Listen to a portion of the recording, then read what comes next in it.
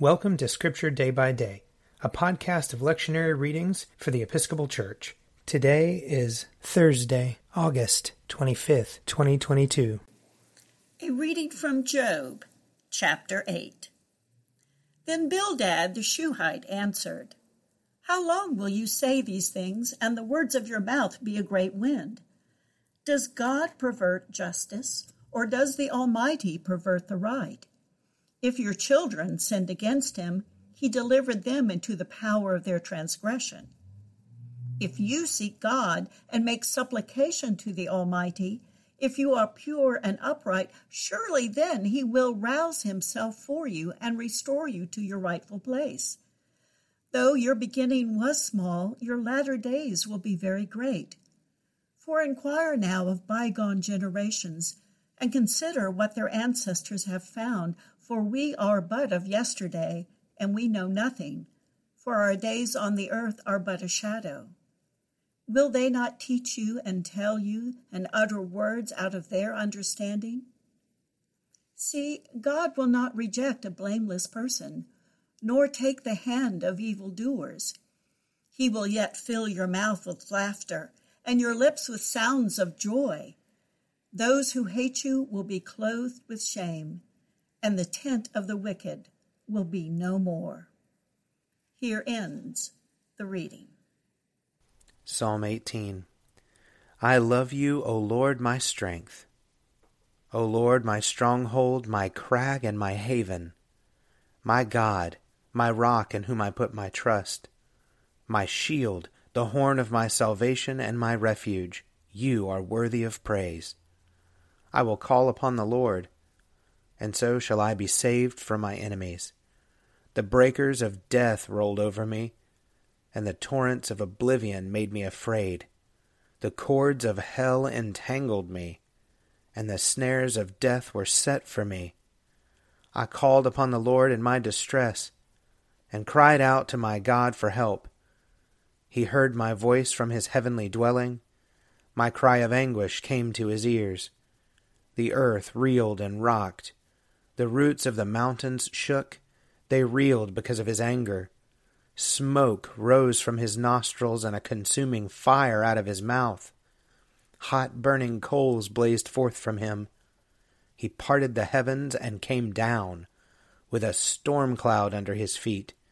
He mounted on cherubim and flew. He swooped on the wings of the wind. He wrapped darkness about him. He made dark waters and thick clouds his pavilion. From the brightness of his presence through the clouds burst hailstones and coals of fire.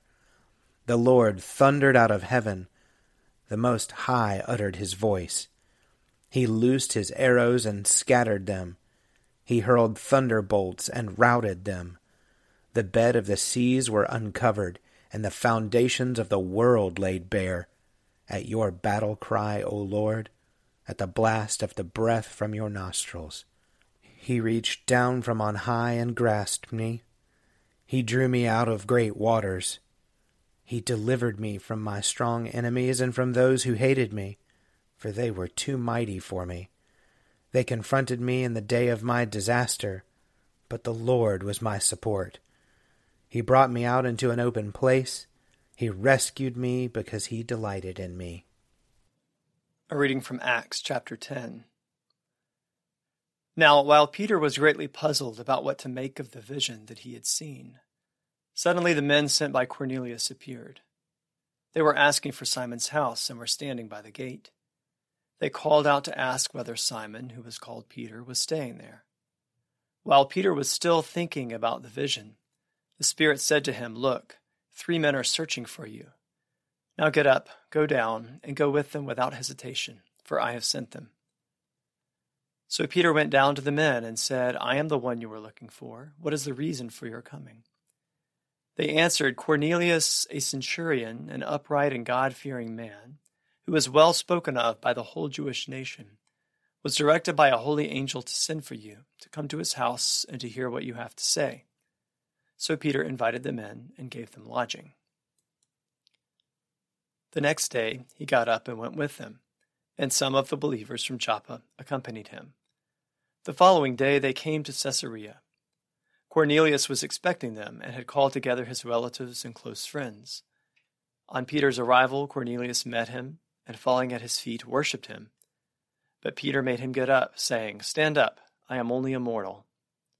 And as he talked with him, he went in and found that many had assembled. And he said to them, "You yourselves know that it is unlawful for a Jew to associate with or to visit a Gentile. But God has shown me that I should not call anyone profane or unclean. So when I was sent for, I came without objection. Now may I ask why you sent for me?" Cornelius replied, 4 days ago, at this very hour, at 3 o'clock, I was praying in my house when suddenly a man in dazzling clothes stood before me. He said, "Cornelius, your prayer has been heard and your alms have been remembered before God. Send therefore to Joppa and ask for Simon, who is called Peter. He is staying in the home of Simon, a tanner by the sea." Therefore I sent for you immediately, and you have been kind enough to come. So now all of us are here in the presence of God to listen to all that the Lord has commanded you to say. Here ends the reading. A reading from John chapter 7. About the middle of the festival, Jesus went up into the temple and began to teach. The Jews were astonished at it, saying, "How does this man have such learning, when he has never been taught?" Then Jesus answered them, "My teaching is not mine, but his who sent me. Anyone who resolves to do the will of God will know whether the teaching is from God or whether I am speaking on my own. Those who speak on their own seek their own glory.